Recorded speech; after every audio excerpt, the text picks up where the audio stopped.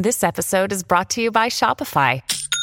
Forget the frustration of picking commerce platforms when you switch your business to Shopify, the global commerce platform that supercharges your selling wherever you sell. With Shopify, you'll harness the same intuitive features, trusted apps, and powerful analytics used by the world's leading brands. Sign up today for your $1 per month trial period at shopify.com/tech, all lowercase. That's shopify.com/tech.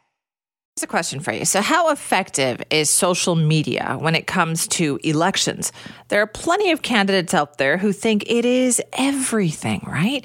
But what we're learning about these platforms is that people online aren't always who they say they are. So how can you trust what they say? They're just trying to convince you of something, right? Now, that was the case recently in New Westminster. Do you remember that story? We're going to talk about some of the thought that has derived from that now with the help of Daniel Fontaine, New Westminster City Councillor. Daniel, thanks for being back with us.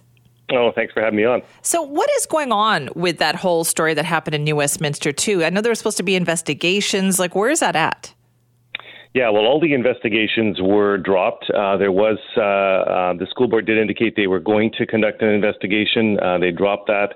The Community First party said they were going to conduct an investigation, and they've dropped that. And as of today, Dee Beattie, who is a school trustee with Community First, is still on the payroll, but she is on a medical leave. So she is not participating or active at the school board level, but is on salary, and as it stands right now, it looks like she's going to be on for a while. Okay, and just to refresh people's memory there, so that's a school trustee who was found to be using her online accounts under a different name, but saying not very nice things about people. Yeah, she set up a kind of a fake account, created a whole persona.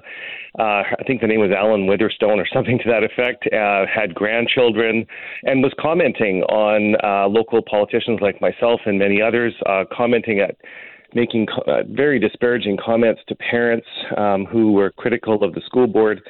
And yeah, it was all exposed because actually a couple of parents did some investigation, found out that Ms. Beattie was using a fake account, and as soon as that was discovered, she stepped down and is now taking medical leave. Okay, so not enough being done to look into, the circumstances of that. What does that tell us, Daniel? What does it tell you about, as a politician, about the impact of these social media platforms? Like, can you really trust if people are asking you questions online or demanding answers for something? Can you trust who those people are? Well, I can tell you, if I had any trust before the Dee Beattie debacle, I don't anymore. I mean, I really, you look at all these Twitter accounts, and they've got no names, no person connected to them. They've got, they're constantly. Some of them have multiple accounts that are effectively tweeting or Xing, whatever it is today, the same thing. It's one of the reasons, Simi, that I ran in 2018, and I just came shy of winning and decided to run again in 2022 and won. But back in 2018, I actually quit Twitter. It was so toxic and so, only this way to describe it, was horrible in terms of the interactions with the public, that I quit. And I decided that instead of, spending countless hours on Twitter, having these meaningless debates with these individuals who I couldn't even verify, I just put my running shoes and I got out into the community, started knocking on doors, literally thousands of doors. And it's really hard to fake being someone on a doorstep. It's real people there. And that's, I think, for me anyways, made a huge impact in terms of being able to engage with real people in a meaningful way. And it's very hard to do that on Twitter. Do you think that social media has too much of an impact on the issues that are discussed in political campaigns? 100%. I think it's punching way above its weight. I think that, it is in many respects an echo chamber. You look at some of the, like I'll use the New Westminster scene. There are maybe a couple of dozen very active folks who are on Twitter, who are out on the attack and commenting regularly. When you look at the fact that there's 80,000 people that live here and they all are individuals and have different issues and facing different challenges, the only way you're ever going to hear what their perspectives are is if you actually talk to them. And you do not get to do that on Twitter. And unfortunately, Twitter and those social media platforms play such an important role now. They seem to elevate even minor issues up to a level that's well beyond what they deserve in the community. And that is of concern to me for sure. Okay, well, sometimes, though, it works, though. Sometimes it'll take an issue that needs to have some light shed on it and bring it to the forefront, right? So how do you balance that? Yeah, that's an interesting, comment, because Twitter has played an amazing role in some emerging democracies where it's allowed people to actually kind of coordinate their activity and to sometimes overthrow governments, etc. It does play a very important role. In a more mature democracy like ours, it's morphed into something quite different. In fact, it's in many ways impacting and hurting our democracy, like we just saw in New Westminster when Ms. Beattie set up a fake account, attacked her political opponents, attacked parents. Like it's turned into something quite different in a community like ours in an advanced democracy. So there are some advantages, but there are definitely some disadvantages as well. Okay, what about other platforms then? Are they all the same in your opinion?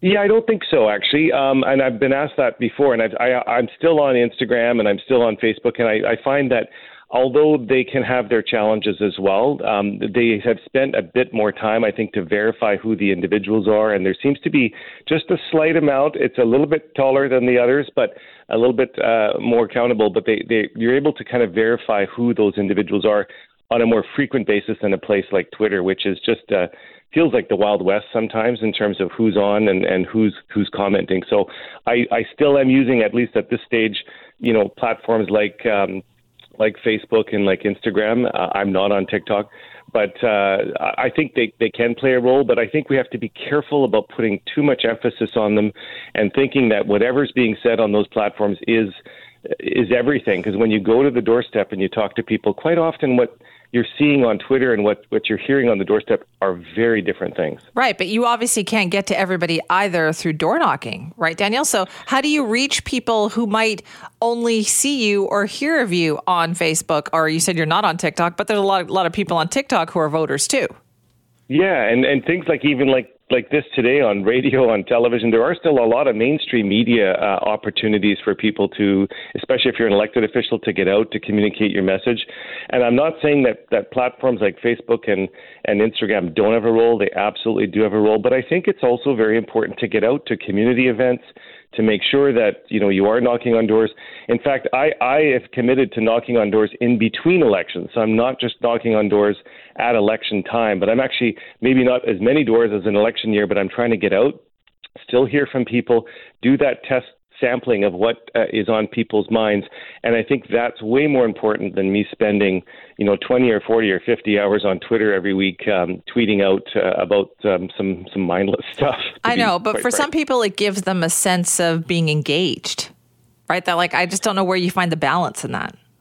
It's really challenging. I must say, even in the community the size of New West, which is not very large, you're correct. It's hard to reach every single person. Yeah. But I think there are still very good platforms like Facebook does permit. There's a lot of engagement on Facebook. There's a lot of, in fact, in our community, there's a number of very large Facebook communities where you can weigh in, put a subject in. There's a lot of people communicating. So there is opportunity there, and for the most part, it's fairly respectful.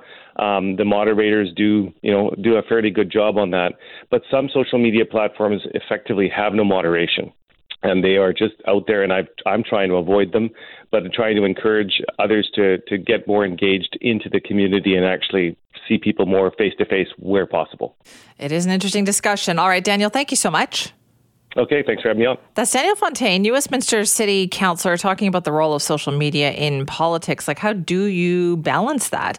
If you're a political candidate, if you're a citizen who wants to be engaged, what is the platform, or how do you engage then without social media, right? That's the concern.